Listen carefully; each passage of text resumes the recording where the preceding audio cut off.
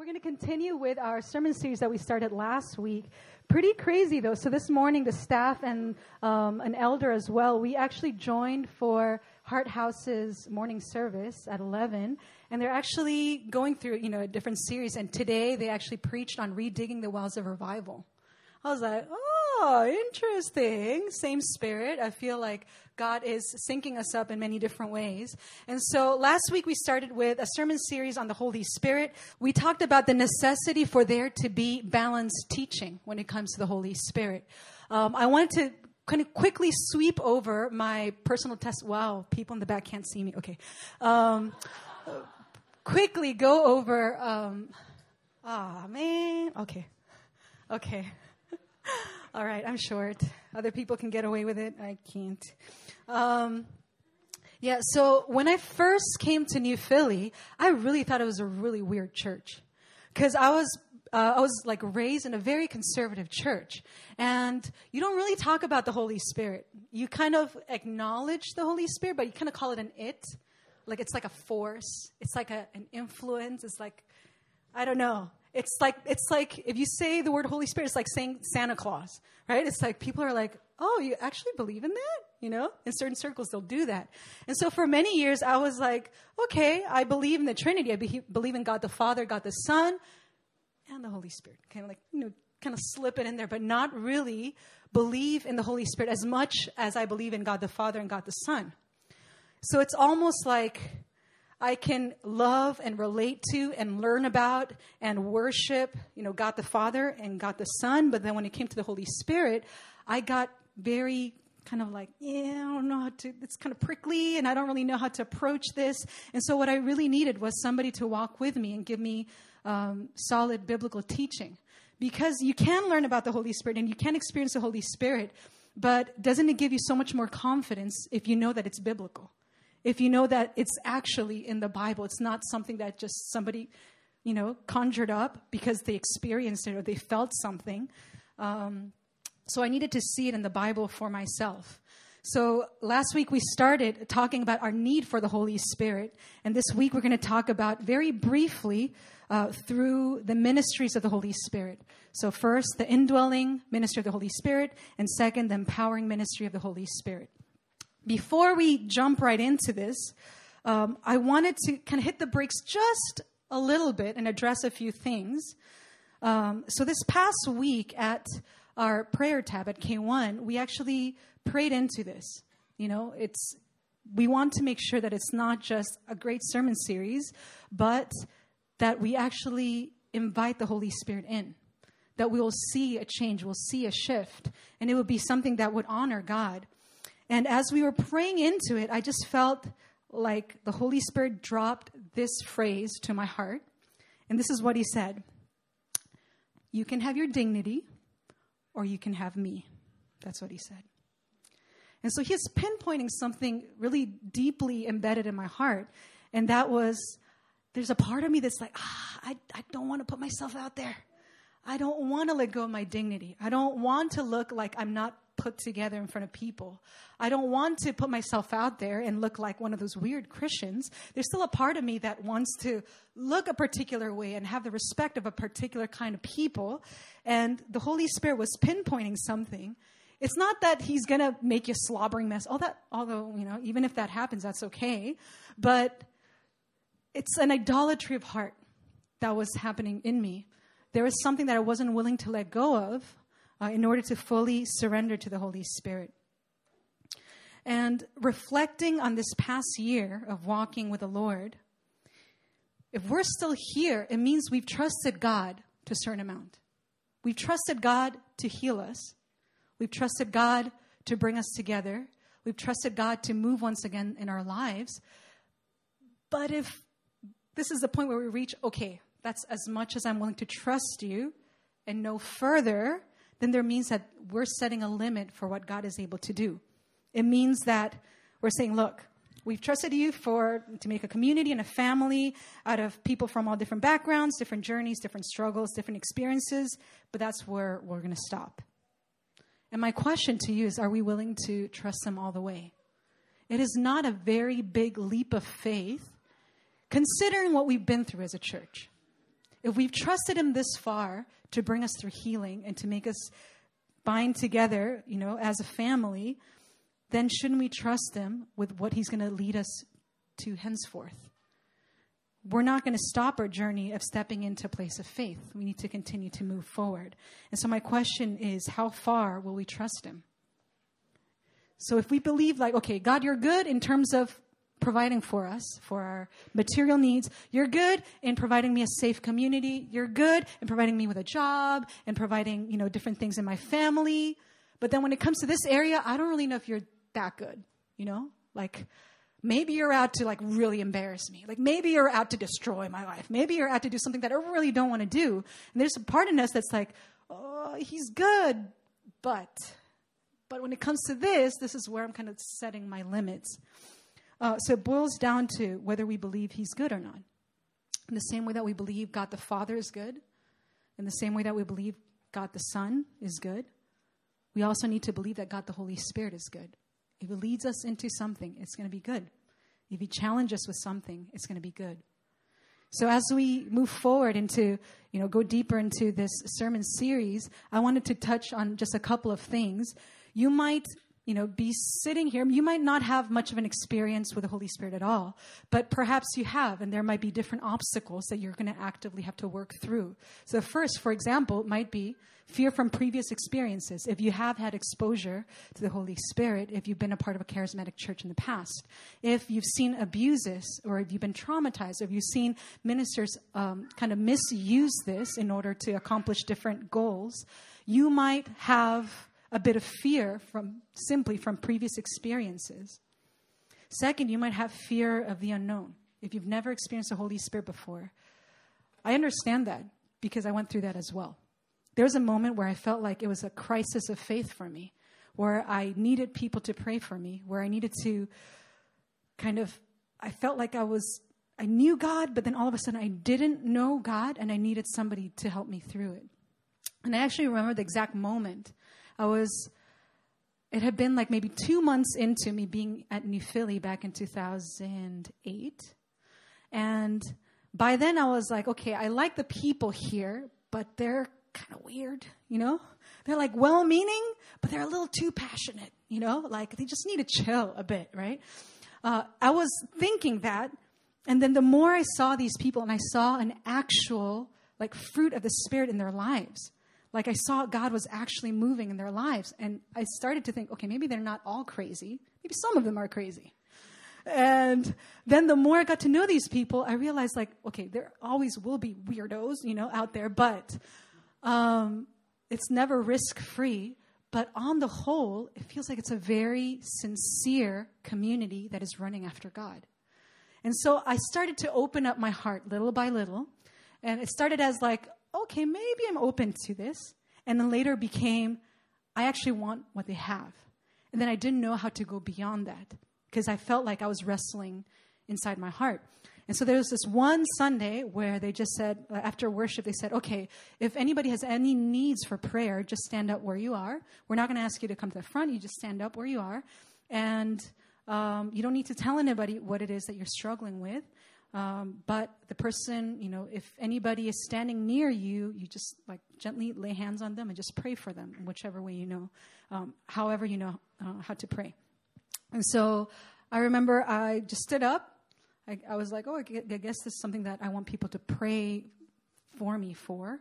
And then somebody laid hands on me. They were praying. And I felt like when they were praying, all I felt God say was, don't limit my power. That's all he said to me. And I realized that until then, it was a control issue. Until then, I was no, I'm sincere. No, as long as it's in the Bible, I'm all good. But I realized deep down inside, there was a control issue. I felt like I couldn't have a handle on this God. The Holy Spirit is a little bit more unpredictable and a little bit wild, a little bit unhinged. And I felt oh my gosh, if I let this guy into my life, I don't know what he's going to do, And so I was very genuinely, very afraid. And I needed God to reassure me, don't limit my power. I'm still the same God. It's just you've never experienced this side of me. And I needed to know that it was the same God that I've been relating to. So it was a fear of unknown that I actually needed to overcome. I needed to get to the point where I wanted to experience the Holy Spirit more than me wanting to preserve my status quo. Like more than me wanting to stay where I was. The third one could be a fear from a lack of trust in oneself. Maybe you're thinking there, like, I'm great. Like, I'm all about the Holy Spirit. But what if I become like I love the Holy Spirit too much? Or like I misuse the power of the Spirit. For this, here's the thing, right? God is going to lead us. And even if we make mistakes, and when we do make mistakes, which will happen, He's going to lead us in the truth. He's going to gently rebuke us, gently guide us back to where we need to be. As long as we keep our hearts humble before Him.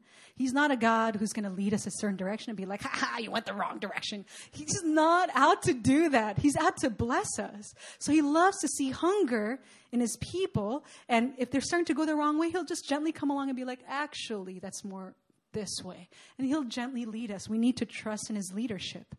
And then finally, for me, this was a big one, the fear of man. I was very afraid of what people would think of me. I was very afraid of my parents would think of me, of what my church back at home would think of me. Like, oh my gosh, she went off to college and she became like, a really weird person.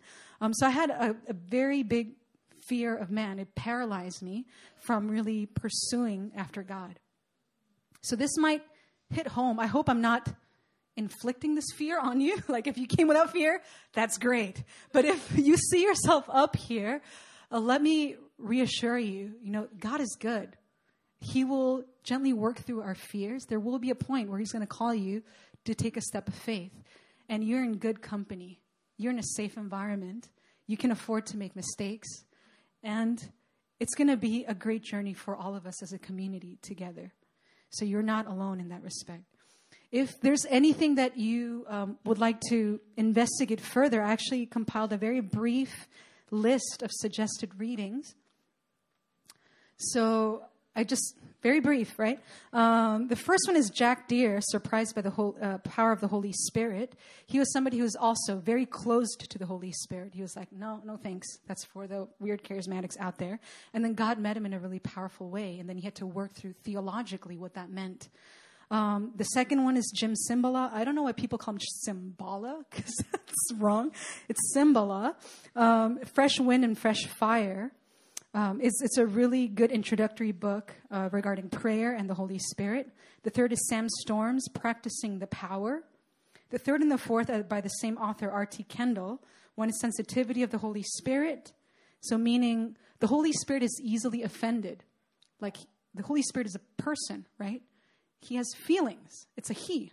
He has volition. He has thoughts. He has intentions. And so the Holy Spirit is sensitive to particular things. And there's things that grieve the Holy Spirit. And so that's what the first book talks about. The second one is Holy Fire. It talks about, the fire of the Holy Spirit in contrast with strange fire. So artificial moves of the Spirit. Artificial, like things that people have conjured up to make it look like it's a move of God. And lastly, Francis Chan, I mentioned this last week as well, the forgotten God. He talks about basically we believe in God the Father and God the Son, but not really God the Holy Spirit. It's out of the three, it's the one that gets left behind all the time. And what I love about all these different books is they're not strictly charismatic kind of people. They're actually in very conservative evangelical circles, but there are people who over time became open to the Holy Spirit, the supernatural work of the Holy Spirit. And I felt like I related a lot to them. So it's not just anecdotes and like, oh, this happened to my cousin and all that. Although there's some anecdotes in there, but they actually are very good about going through the theology of it.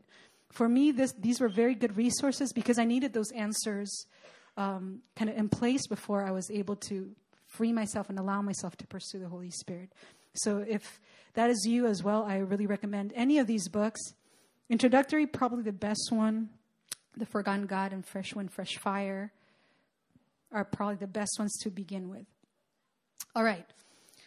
I'm going to show you two different quotes about people in history who have encountered the Holy Spirit in a very particular way.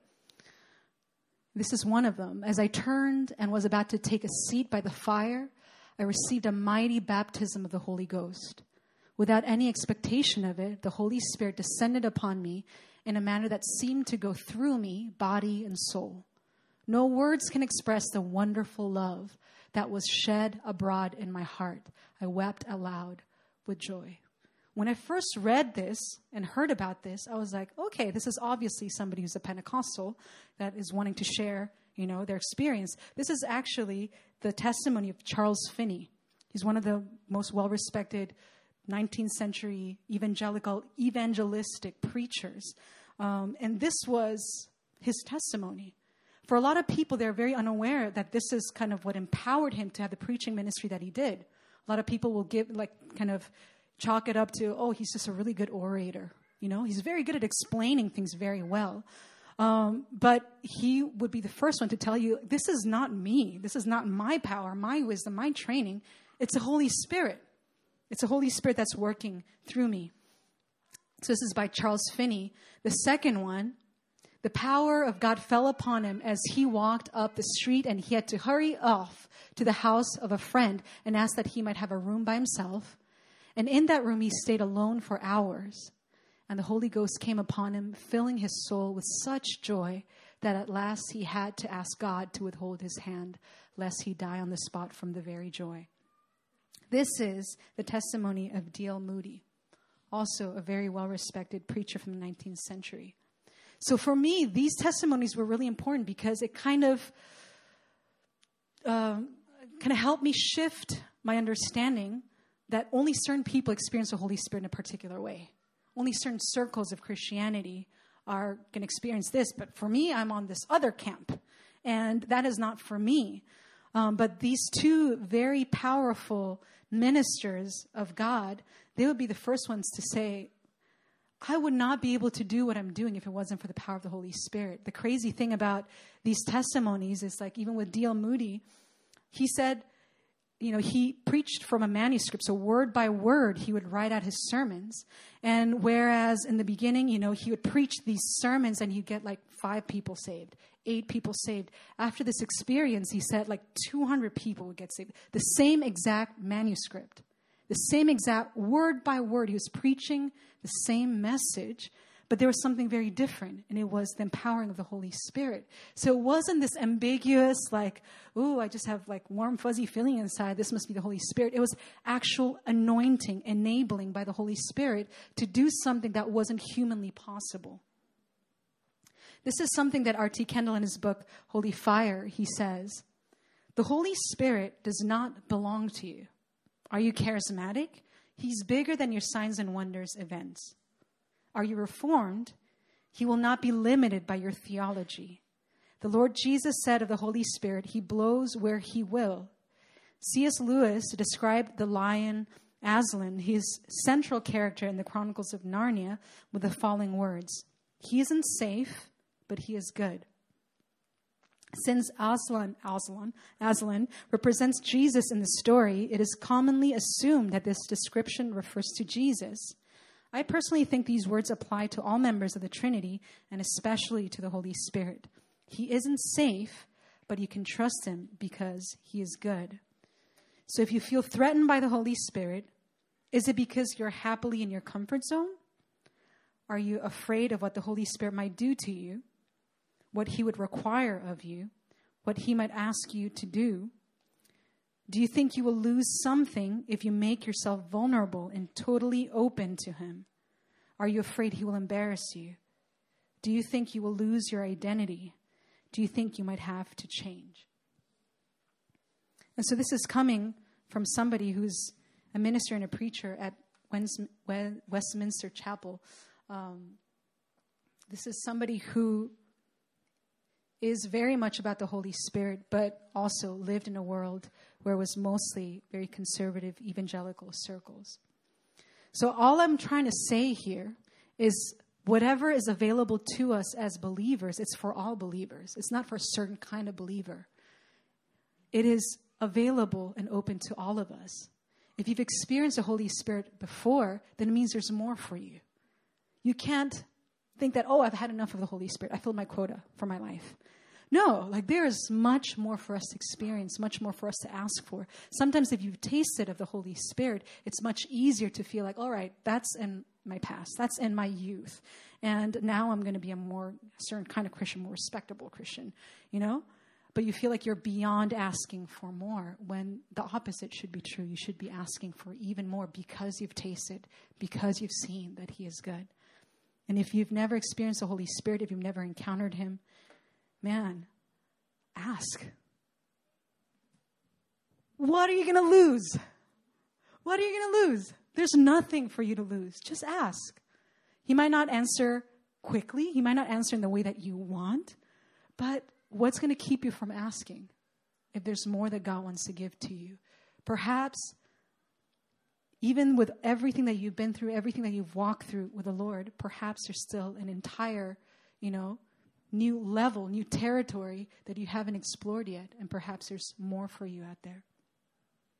So let me explain very quickly what the indwelling ministry of the Holy Spirit and the empowering ministry of the Holy Spirit they refer to. So it's two different kinds of ministry of the Holy Spirit, two different roles that the Holy Spirit has. The first is what we refer to as when you exhibit the fruit of the Spirit. So if we look at Galatians 5:22, it says, but the fruit of the Spirit is love, joy, peace, patience, kindness, goodness, faithfulness, gentleness, self-control. Against such things there is no law, and those who belong to Christ Jesus have crucified the flesh with its passions and its desires. So this part, for most of my life, I was very comfortable with.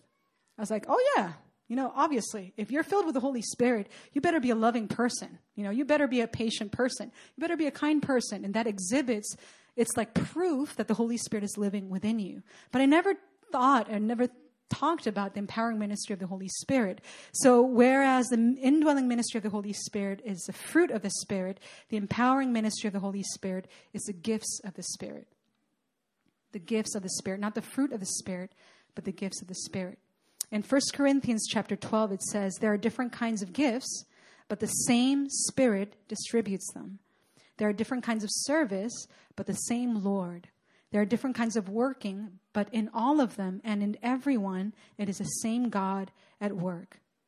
The gifts of the Spirit are the word of wisdom, the word of knowledge, gift of prophecy, gift of faith, gifts of healings, working of miracles, discerning of spirits, different kinds of tongues, the interpretation of tongues, etc.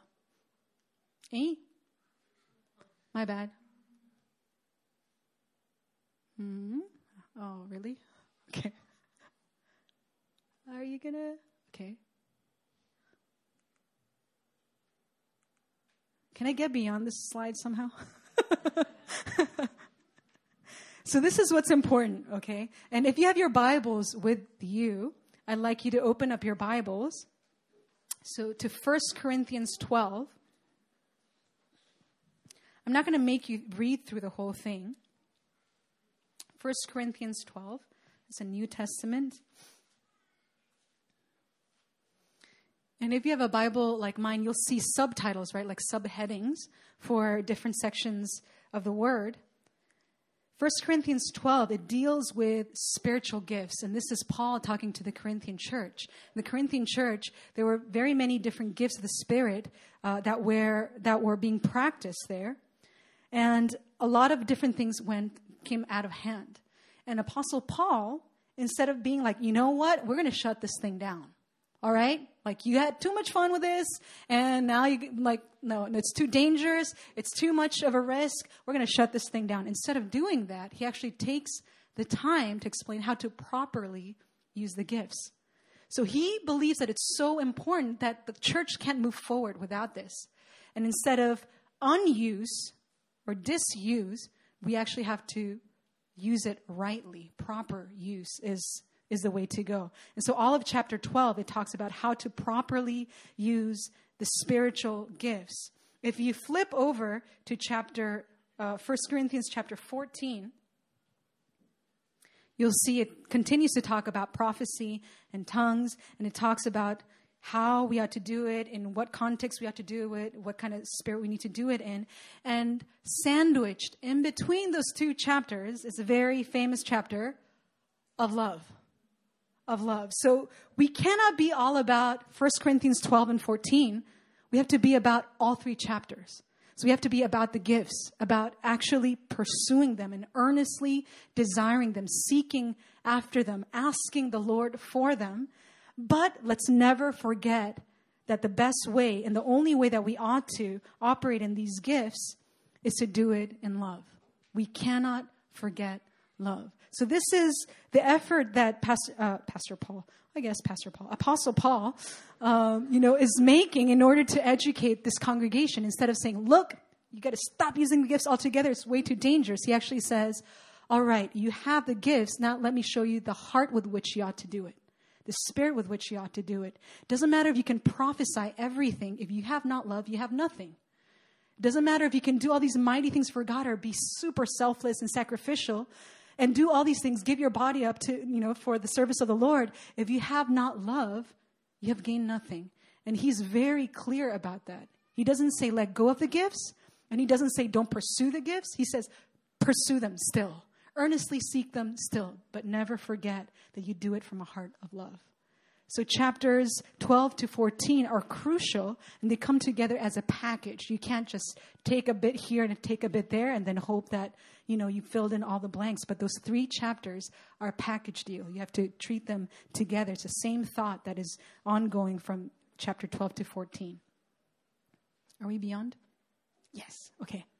So if we were to go back to a passage that we looked at last week from Acts chapter 1, after Jesus rises up from the grave, he appears to many people, and before he ascends into heaven, he tells his disciples, do not leave Jerusalem, but wait for the gift my Father promised, which you have heard me speak about.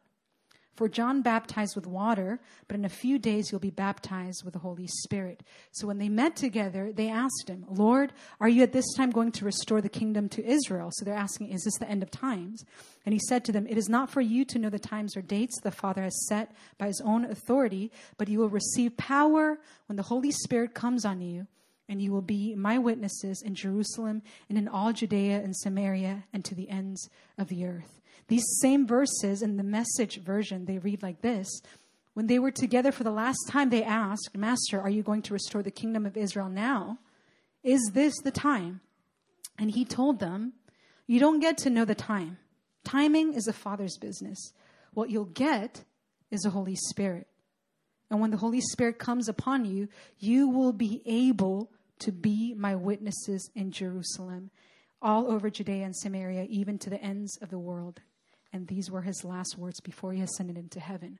For Jesus, this is not a minor detail. He is saying, look, I know you're really anxious to get out there and win the world on my behalf, but I need you to hold still and wait for the gift of the Spirit. Whatever is ahead of you, whatever is ahead for the church, you're not able to do it on your own strength. You're not able to overcome the obstacles that you'll have. You need to wait for the power that comes from above. And then you will be able to be my witnesses in Jerusalem, all over Judea and Samaria, even to the ends of the world. Can I submit to you that this principle is not very different from us today? We have such a passion and such a zeal to be an influence for the kingdom in our workplaces, in our families, in whatever context God puts us in. And we want to see revival come to this nation. We want to see revival come into our workplaces and our families. But what if what will enable us to do that isn't just if we try harder or if we come up with different strategies or work on our self-discipline, although all those things do help. What it boils down to is we're going to need the power of the Spirit. Good intentions will not cut it. Like a great idea will not cut it. It needs to be power from above. It needs to be power from above. For someone like me who's doing ministry and who's helping lead this church, this is very important for me to keep in the forefront. I cannot believe in my arrogance and in my self-sufficiency and my self-reliance that I am able to lead this church without the presence and the power of the Holy Spirit. I cannot be as presumptuous as that. I cannot think to myself like, well, I have enough of the Spirit, that's enough, right?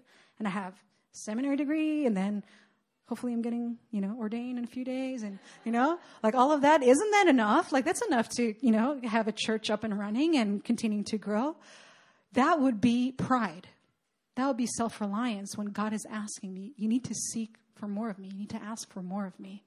The church needs more than just a person working in all their might, in all their wisdom, in all their strength, but through human strength. The church needs the Holy Spirit. He's a much better leader than I am. He's a much better shepherd than I am. He's a much better healer than I am. And I need to keep that very much in the forefront of my mind, because I need to know that this is not a human endeavor here. The fact that we gather here, the fact that we worship God, and the fact that we go through His Word, the fact that we, want to reach our workplaces and all that, it's not a human endeavor. It's not a social club. It's not, a 1 hour gathering here where we kind of like, okay, are we ready for the next week? Are we ready for the Monday? And then we kind of, rally together and then we hit our workplaces. That's not what it is. When we come here, we exalt the Lord and we ask for more of Him, because we know that Monday through Saturday we need Him. Sundays too, of course, right? But Monday through Saturday, we need Him. We need His Spirit. We need His presence. We need Him to be with us as we're talking to our coworkers. We need Him to be with us when we're talking to our families, when we need to forgive someone, when we need to extend generosity to someone. We need the Holy Spirit at work in us. And for us to think that just our human efforts are going to be enough, that's, that's all I got, so that's all anybody will get, that is out of pride, not asking for more from the Father who's willing to give more. So I'm going to close with this. This is a quote from A.W. Tozer, and he says, "The Holy Spirit was withdrawn from the church today, 95% of what we do would go on and no one would know the difference." Has the way that we are running a church become that way? Is it possible for us to be like, all right, everybody, we're going to meet here at 4 o'clock. We're going to have 25 minutes of worship. Then we're going to have some exhortation. Then we're going to have a word. And we'll have announcements. And then we're going to go to dinner. Great, And without ever talking about the Holy Spirit, without ever inviting Him in to do something supernatural, it is possible to run church that way. But I don't know about you guys. I am not satisfied with that. I think especially, this community, we've been through too much to just be satisfied with something like that. We can, we don't need church to do that. You can just gather people wherever, and do whatever. You don't ever need to talk about Jesus. You never need to talk about God. But if we gather here as one community and we're asking for God to do something supernatural, both in us and also through us, then we as a community need to be united in this pursuit for more of God. We need to walk out of here knowing more than ever before, I need God's intervention in my life. The way that I'm trying to do things, the way that I'm trying to fix things, it's not going to cut it. I need the Holy Spirit's intervention in my life. The kind of healing that I desire, it's not going to happen just by, trying to process things on my own. I need to invite the Holy Spirit into those areas of my heart. All these different invitations that God is giving to us. He's looking at us right now and saying, I have so much in store for you. I have so much that I want to give to you. Just let me in. Invite me in. Invite me into that relationship. Invite me into that area. Invite me into that workplace, that conversation that you're having later this week. Invite me in and see what I'm able to do. And that's the invitation of the Holy Spirit.